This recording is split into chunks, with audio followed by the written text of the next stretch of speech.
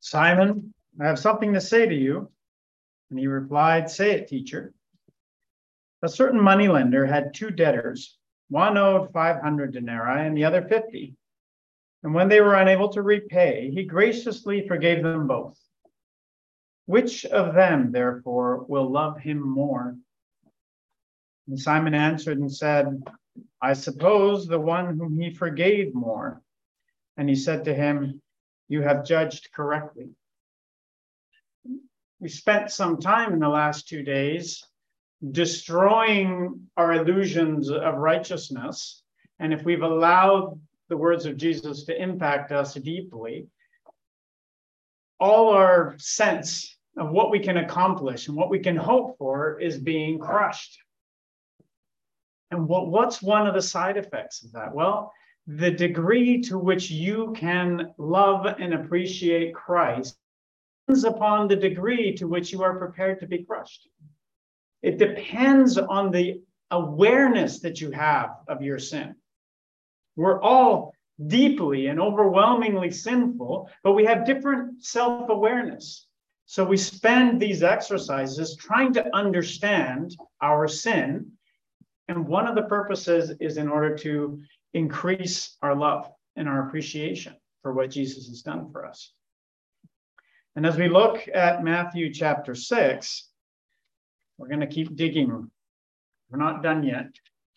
Now, we skipped over some verses at the end of chapter 5.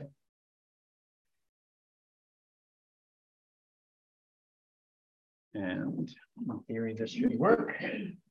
Technical issues, too. Oh, I know all about it. Mouse out of the way.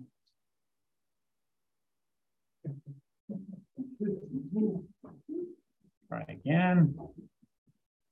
Might have to get Uncle Theo up here. Okay, the big revelation, not really a revelation, but the significant conclusion of chapter 5, or the second half of chapter 5, is that you can keep the law and not be righteous. So we cannot contain righteousness to this notion of keeping the law. But Jesus, we said that you have to be perfect. Matthew chapter 5, verse 46, Jesus introduces another concept in here. If you love those who love you, what reward have you? And there's two big words in this verse, love and reward. And at the beginning, you remember I said, okay, if you talk to a Jewish audience in the first century and said, give me your summation of ethics, of what defines righteousness, how would we summarize it? And the thing most people would think of is the Ten Commandments. If you went out on the street today and gathered a bunch of strangers and you said, how would you summarize the best way to live? You know, what is the top ideal in society? And they're going to say, love, right? We should all just love each other. If we can just love, it's all going to be okay. And there's an element of truth to that, okay? The things we're going to look at through this chapter are not that black and white. But what Jesus is saying here is there's a reward associated with love in some cases. So I love my wife, and I graciously surrender most of my paycheck about twice a month and put it at her disposal, and I only occasionally complain about it. And there's all manner of things that I might do for my wife because I love her. This is Eva Braun. Anybody know who Eva Braun is? Hitler's wife. Cheater, you heard this before. This is Hitler's wife. Did Hitler love his wife? He would have said so. Yeah. Did Hitler love children? Absolutely. Did the Nazis love children? Do we have videos of the Nazis having tremendously beautiful holidays in the Alps with their children? They loved their dogs. Stalin, he loved his daughter. Love. All kinds of people love. Now, should those people not love? Should Hitler not have loved his wife? No, that's fine. It's okay for Hitler to love his wife, right? We don't want you to come away from this section thinking, oh, I shouldn't love. That's not the issue. The question is love righteousness before God? And the answer is not necessarily, right? Now, okay, technically, it's not that love is not equal to righteousness. Love is not necessarily righteousness. You can't just say, I'm feeling love right now, therefore I am righteous, right? That person is loving and therefore they are righteous. Okay, this is undermining one of the pillars of secular ethics. And the question is the killer question. Matthew 5, verse 47. What are you doing more than others? Okay, now which others? So for every concept that we put forward in the rest of this chapter, you have to ask yourself, you have to compare yourself to an atheist. Okay, there are lots of atheists in Canada. Do the atheists love their wives? Yes, they do. Do they love their children? Yes, they do. Do they work hard at their jobs? Can they be honest? Can they be hardworking? Can they be self-sacrificing? Absolutely. Right? But every one of those noble traits that they present cannot be righteous. It cannot be righteousness. They must be doing it for other reasons. And if you are doing the great and noble thing that the atheists do, that's great. I'm not trying to discourage you, but don't trick yourself into thinking that that makes you righteous. This is not the definition of righteousness. I work hard at my job. Yeah, atheists do that too. You get a paycheck. Right? That's great. They pay you to be there and do that work. Right? That's not righteousness. That's just an exchange.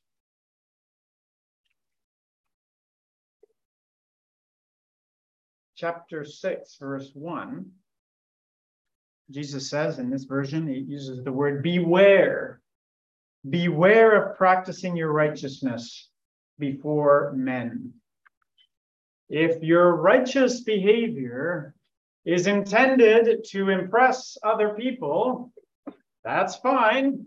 You may be very successful at that, and you get your reward, right? You did the good deed, and you were rewarded for the good deed, and now we're even. There is no debt. God is not even involved in this process. It's a social transaction within a community. Therefore, when you give alms, do not sound a trumpet before you as the hypocrites do in the synagogue and in the streets, that they may be honored by men. Truly, I say to you, they have their reward in full. There's an assumption in our culture that charity, by definition, is a good deed. Right? But have you ever gone to maybe a big community center somewhere and they have a wall, or a hospital and they have a donor's wall, right? And you pay to get your name on it. It might be 10,000. Like if you 100,000, some people pay $1 million. The whole pavilion might be named in honor of them. Okay, that's not charity. That's an advertising agreement, right? I pay this money and you put my name out there, and we're even, right? Don't go to God and say, well, I bet I donated $1 million to build this emergency room in the hospital. That's great. And your name was plastered on all the walls. Good for you. It's nothing to do with me. If I bestow all my goods to feed the poor, it profits me nothing. Now, I'm eliminating some context there, but the point is, you can observe someone surrendering all their goods, and you can't be certain that that's righteousness. Jesus found this, right? When he fed the people, they all came to hear the teaching, and then he fed them, and then they came the next day, and Jesus is like,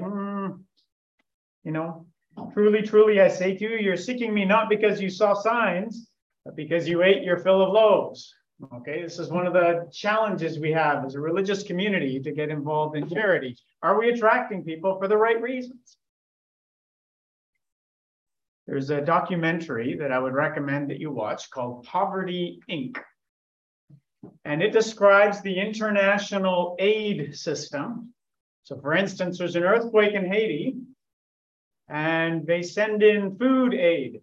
This is in Haiti, but let's pretend for a second, right? And by the way, I'm very much in favor. Like if you want to donate to send food to Haiti when there's an earthquake, by all means do so. Those people are in need. Okay, there's a catastrophe. But if you go to Haiti 6 months later and 9 months later, there are warehouses full of food. And guess how much that food costs for the average person showing up? Come on, be brave. $1 million. Okay, lower. $10. $10 lower. 10 cents lower. 1 cent lower. 0, right? So there's these great warehouses full of rice, for instance, and you can show up there and for $0, you can have your fill of rice. Now, some of you are in farming.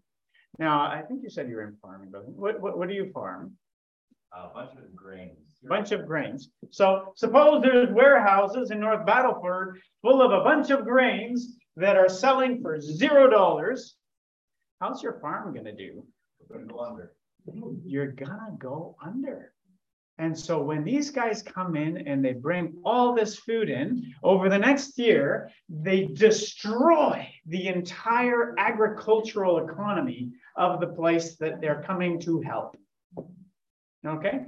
And then in 2 years, when they get bored and the world turns to some other crisis, now it's floods in Indonesia. Oh, everything goes to Indonesia. Haiti's forgotten. And now people need rice. And what happened to all the rice farms? What happened to all the rice farmers? Where did they go? And now you have a chronic, unending dependency on international food aid, because now it's like, well, now we've got hunger. We started with an earthquake, now we've got hunger, and us Western people like, you guys are terrible at managing things, right? Like, you need us to come in and save you all the time. Well, maybe our saving them is ruining them sometimes. Right? And this, again, does this mean we don't donate? Does this mean you don't go help somebody in an earthquake? No, but it means you actually have to put some thought into it. You can't just put the money in the box and say, that's it.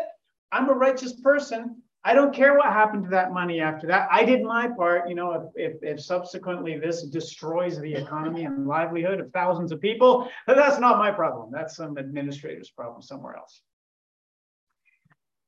Charity is tremendously more complicated than it looks, okay? And we like the feeling of righteousness where we write the check and we send it off and we feel good, right? And we don't worry about the complicated details. But if that's what we're doing, that's our reward, right? We wrote a check and we had a good feeling in our heart and we're even. Don't go to God afterwards and say, well, I was charitable. Yeah, you enjoyed it. Good for you. You know, you played golf. You enjoyed that too. Good for you. Right? It's not right that we should give up the preaching the word of God to serve tables. Now, this is a slightly controversial verse because I do think in our community we have problems at both ends of the spectrum. We have a problem where we are too insular and we do not help people that are in need just in the community at large. And we sort of just focus on our own. And I'm not sure that that is correct. The assumption in this chapter is that you're going to be charitable. Okay. However, there is one remaining area in conservative religion where the atheists are happy with us. And that one area is charity, right? So your atheist neighbor is not going to be happy with almost anything that you think and do, but they're going to be very happy if you donate to the local food bank and to the hospital. They'll go, yeah, that's okay, right? I agree. This is an overlap between the secular world's ethics and our ethics. Again, that doesn't mean we shouldn't donate to charity, but be careful to make sure that our involvement in charity is not because we want to be liked, right? We're not looking for their approval, if that makes sense, right? And there's a part of our community that wants to be involved in these grand charitable events so that we can talk to our coworker and say, yeah, well, in my church, we do these great humanitarian acts, because they're going to accept us on that basis. They're going to say, well, you must be a good church, right? If you're one of the churches involved in humanitarian work, you must be good. And if that's why we get involved in this work, then that's our reward, right? To be liked by our atheist friends. I'm not sure that's a good trade-off, right? We have to be very thoughtful and cautious, I think, in how we approach charity.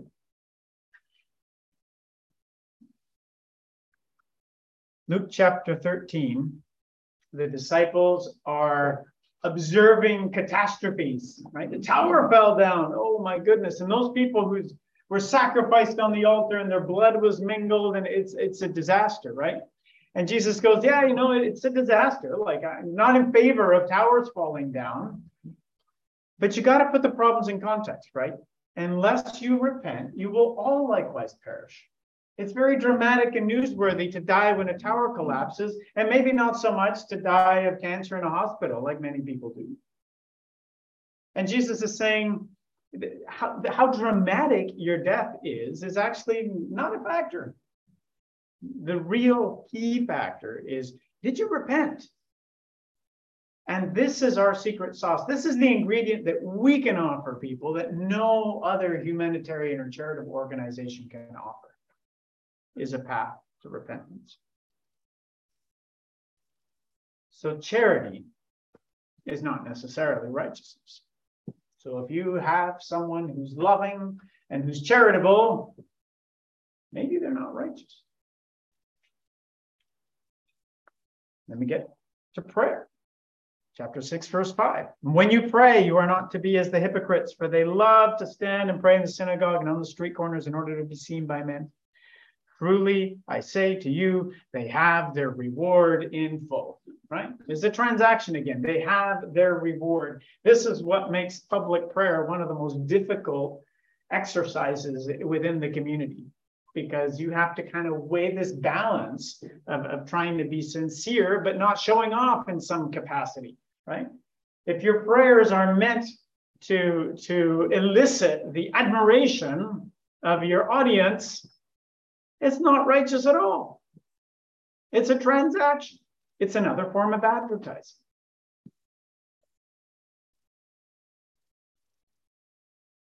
Sorry, sit down.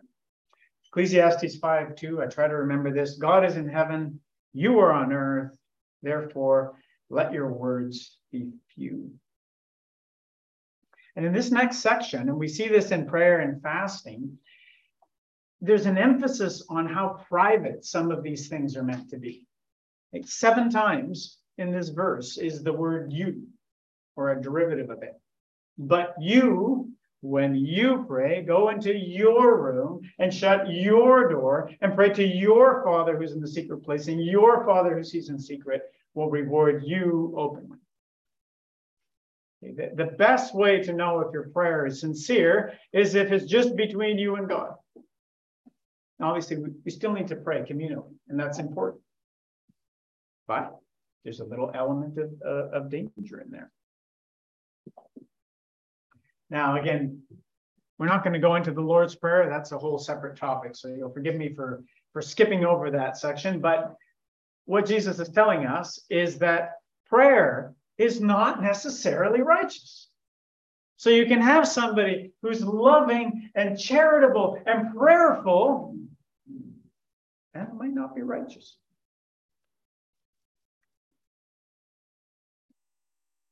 When you fast, do not put on a gloomy face as the hypocrites do, For they neglect their appearance so that they will be noticed by men when they are fasting. Truly, I say to you, they have their reward in full. Now, this one's tricky because we tend not to fast. As a community, we don't have a fasting official discipline or culture, at least not generally speaking. And that may be a whole separate study to ask ourselves, why is that? It certainly is quite present all through Scripture. So it's something we may want to consider. So I'm going to pivot this a bit and say, well, fasting is, deliberately denying yourself something that you find pleasurable. So we're going to turn it into a question of self-sacrifice. So if we want to apply it to our lives here, are there things that you deny yourself because of your religion? Right? I deny myself a Facebook account. I don't. I do have one. But for the sake of argument, I'm going to deny myself a Facebook account and all the entertainment value that comes from that. Okay. But if I do it in a way where I can subtly say, oh, no, I'm never in the loop of what's going on because I don't have a Facebook account. I find it too distracting,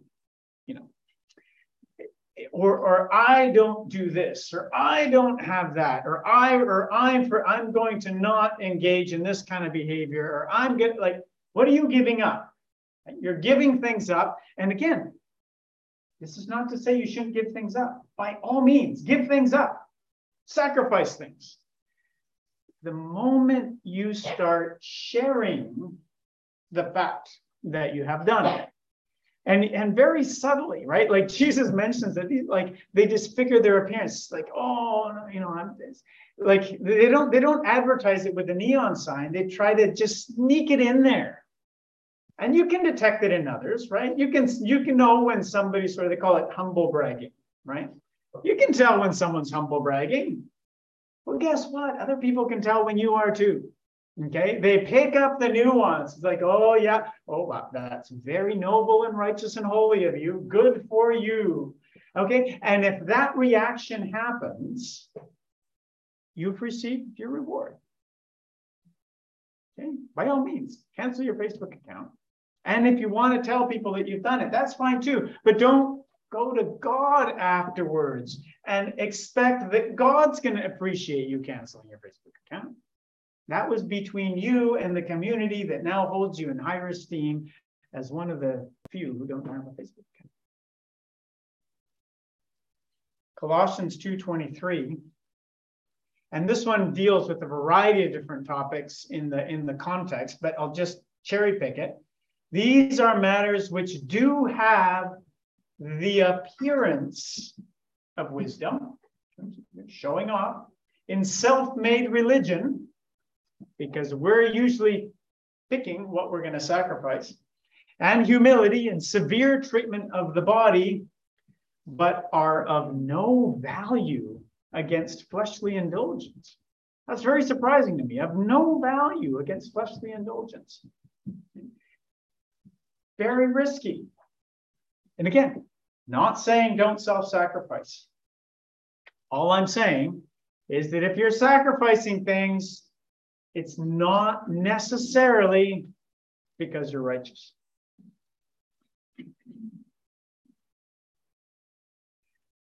Now, I used this brick wall slide in the last session. And what I'm proposing to you, we have love, we have charity, we have prayer, we have self-sacrifice. Is that it? Right? Are those the only topics where this happens? No, it's essentially everything that could be construed by someone as being righteous. Whatever the activity or the adornment or the whatever it is, word choice, anything about your life that may be perceived by others as righteousness may not be righteousness.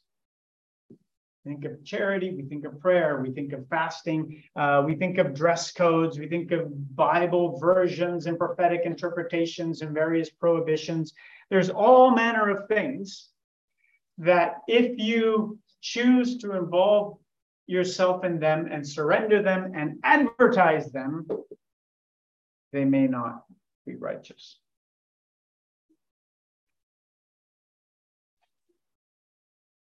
Beware. Do not let your left hand know what your right hand is doing, right? It mentions this with prayer, like the only guarantee you have, the only way you can protect yourself from this risk is to have your actions entirely anonymous. And if you stop by the side of the road and help an old lady change her tire, it's hard to keep that entirely anonymous. Right? It's a good story. You want to share that story. Like the moment you break the anonymity, you put yourself at risk. Again, I'm not telling you to drive by the old lady and not help her with the tire, right? You help her with the tire no matter what. None of this is advocating less of the behaviors. Now, there's a bit of a apparent contradiction here, because in Matthew 5, we said, let your light shine before men in such a way that they may see your good works. Like, hold on, isn't that advertising? And glorify your Father who is in heaven, right? So if you can engage in some sort of public righteous behavior that when people see it, they say, God is great, that's fantastic, do it, right? And if they see it and they say, you are great, you have your reward. So it turns out that motives matter. And this is the problem for legalists, because motives are invisible and unmeasurable. You can see the behavior, but why did they do it, right? Now, getting ahead of tomorrow's class, there's a silver lining here, is that if you want to sit in your community and observe the righteous behavior of others and tell yourself, yeah, but they might not really be righteous because they may be doing it for the wrong motives. Right? Absolutely, you can do that, right? You get a get out of jail free card where you can knock anybody's righteousness down by just telling yourself they're probably doing it for the wrong motives, right? Which is why Jesus is going to start the next chapter saying, judge not, right? But we'll get there. If you're helping someone and expecting something in return, you're doing business, not kindness. We see this in other examples Jesus gives, right? You invite somebody over to your house, very nice, and they invite you to their house, very nice, now you're even. Don't expect a reward from God. And there's an interesting concept of accidental righteousness, right? What if you did something and it accidentally, incidentally happened to turn out to have a good outcome? And this is where our atheist friends come in, right? The atheist might stop at the side of the road and help, a lady change her tire, but it doesn't exist for an atheist. There cannot be accidental righteousness. It's not righteousness in the divine biblical sense. Societally, that's great, and we should all encourage each other. But there's no such thing as accidental righteousness. The motive is key. And this is a terrible story, but it's a dark humor, funny story. This lady was in a drunken rage in her house, and she pulled a knife and she stabbed her partner. And the ambulance came, they rushed him off. The doctors went to sew him up. And when they went to sew him up, they looked inside and they said, cancer of the liver. He saved his life. If his wife hadn't stabbed him in a drunken rage, he would have died of cancer, right? Isn't that awesome? She's a lifesaver. Not quite, right? Like, if you're trying to stab and kill someone and accidentally you save their life, that's not righteous behavior, right? It doesn't, your motives matter. You were trying to kill them, that's it. No righteousness, but whatever outcomes may happen, it's still not righteousness if you started from a negative starting point. So I'm going to paraphrase. This is always an oversimplification when you re-quote principles, but if you want to think of it as when you're doing something that God wants you to do, as God wants you to do it, and you wouldn't have done it if you were an atheist. Right? This is something an atheist would never do.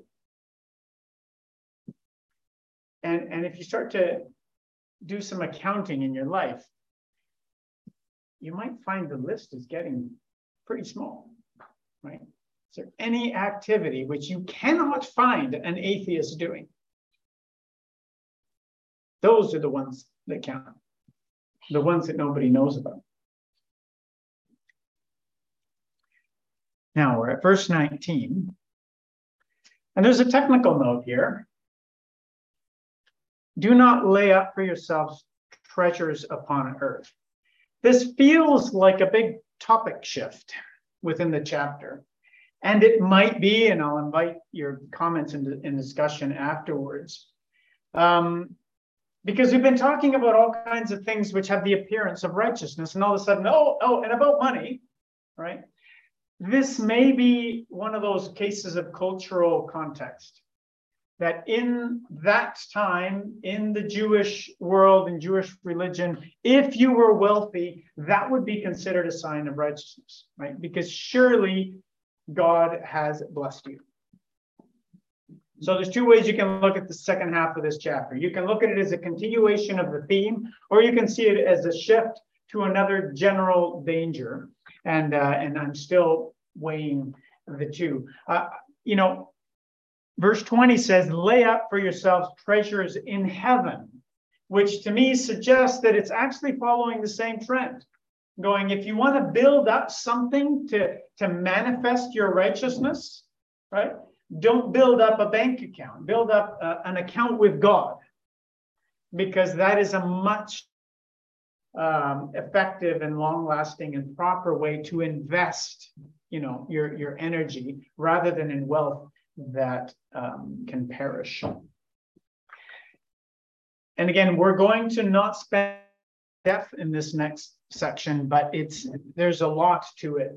But I want you to look at verse.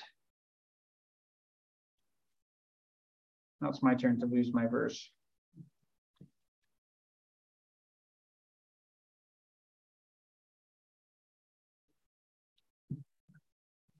The verse where he says, oh no, there we go. Sorry, this is the verse we started with. I got ahead of myself.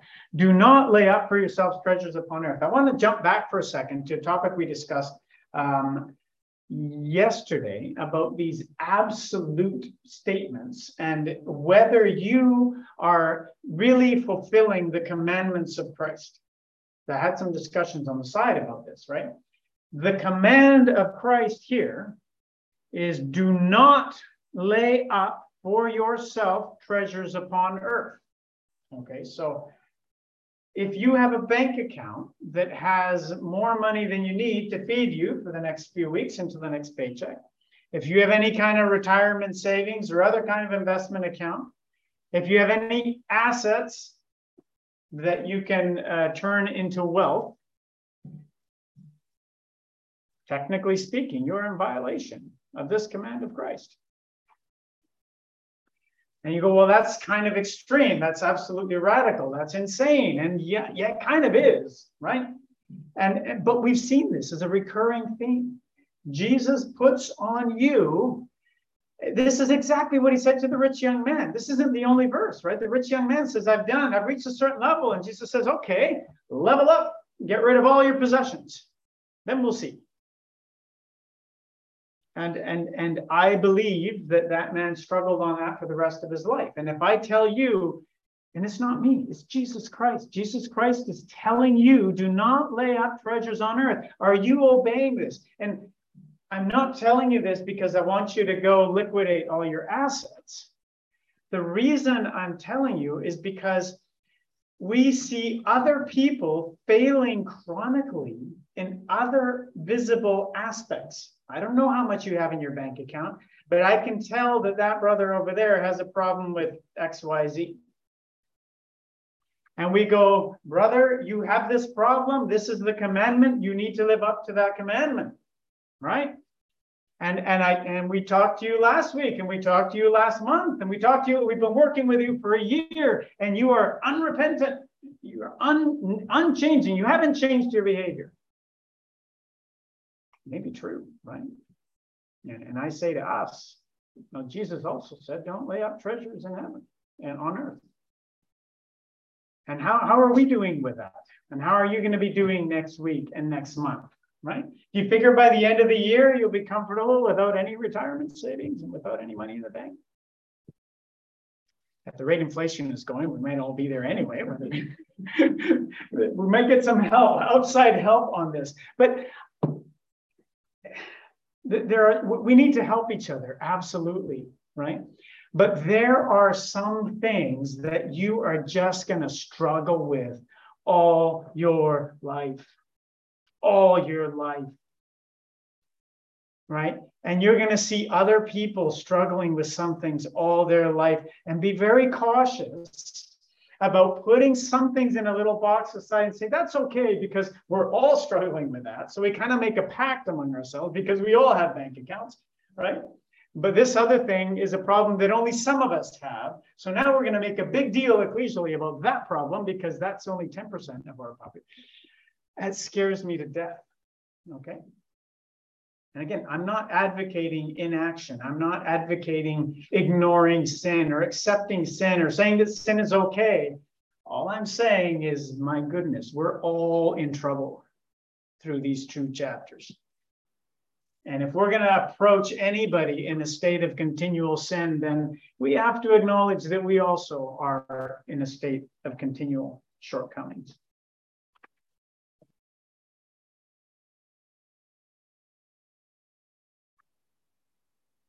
For this reason, I say to you, do not be anxious for your life.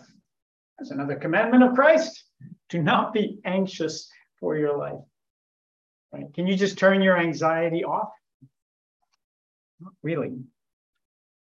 Anxiety is a problem that is just skyrocketed in modern society. Not everybody's entirely sure why, but we're the wealthiest and the healthiest and the most long-lived we've ever been in the history of humanity. And yet people are suffering chronic and debilitating anxiety, epidemic levels.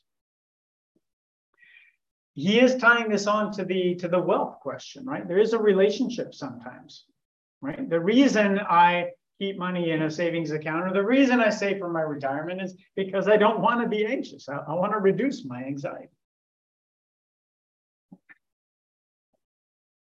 One of the reasons for anxiety is you live in a city. I know you all live in acreages and you think, we don't have, right? I want you to envision this as your mind, right? Is your mind just full of so much stuff? Is there so much going on in your mind that it's just burning you up? It's making you anxious. What kind of things are we anxious about? We're anxious because we want to control things. We want to predict things. We want to be safe. Right? We want to know things. And maybe we should simplify our thinking, which is why Jesus says, seek first his kingdom and his righteousness, and all these things shall be added on to you. Okay, right from the money all the way through anxiety, you look through it all, it's all about too much going on. Right? We have the account of Martha where Jesus says, Martha, Martha, you are troubled about many things, but one thing is necessary. So even in ecclesial life, we can do this. We can pack our life with so much stuff. Like what Martha wanted to do was fine. It was a noble thing, right? But it was too much. And it was in the wrong priority, right?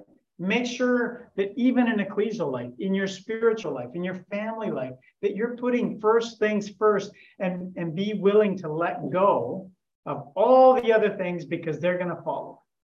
They're going to be taken care of.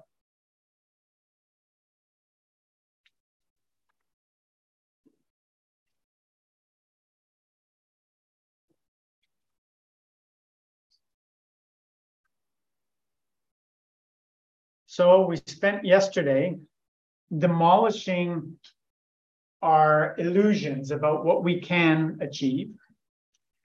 And today, hopefully, we've demolished some of your illusions about what you thought you had achieved, right? So all the ways in which you thought you were righteous, so maybe you're not. And as a consequence, we're crushed. This is what we promised at the beginning. And so you're going to have moments, possibly frequently, possibly continually, where you're going to say, I'm not good enough. I'm not worthy. I can't. It's just too much. Right? Even the things that I thought I did are worthless. Quite possible. And to the degree you can embrace and accept that, to that degree you will love what God has done for you. Now let's go to Romans chapter 8.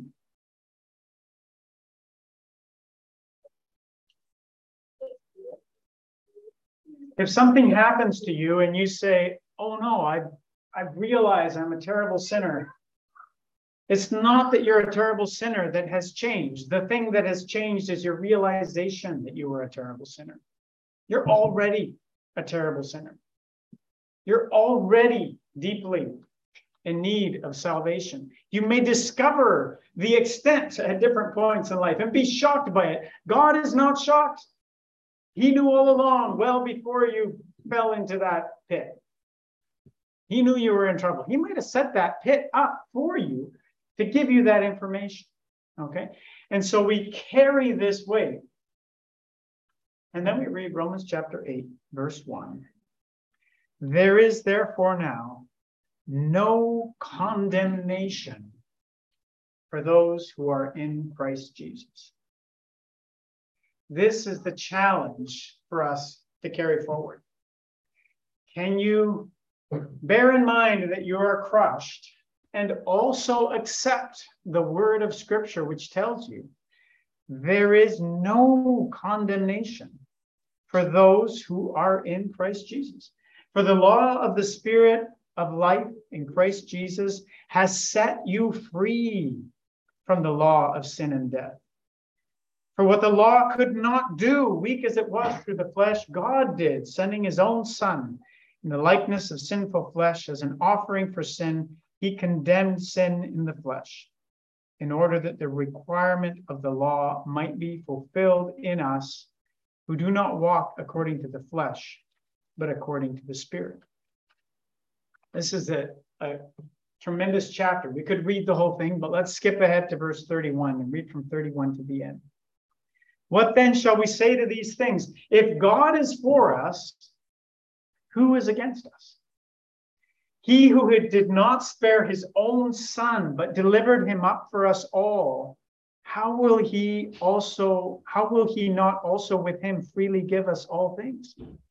Romans chapter 5, it tells us Christ died for us while we were yet sinners. We didn't have to do something in order to convince Jesus to die for us. He died for us in advance. Who will bring a charge against God's elect? And we don't believe in a devil. We don't believe that there's someone else out there saying, oh no, this person must burn.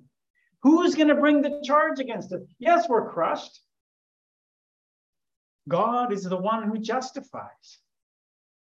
Who is the one who condemns? Christ Jesus is he who died, yes, who rather was raised, who is at the right hand of God, who intercedes for us.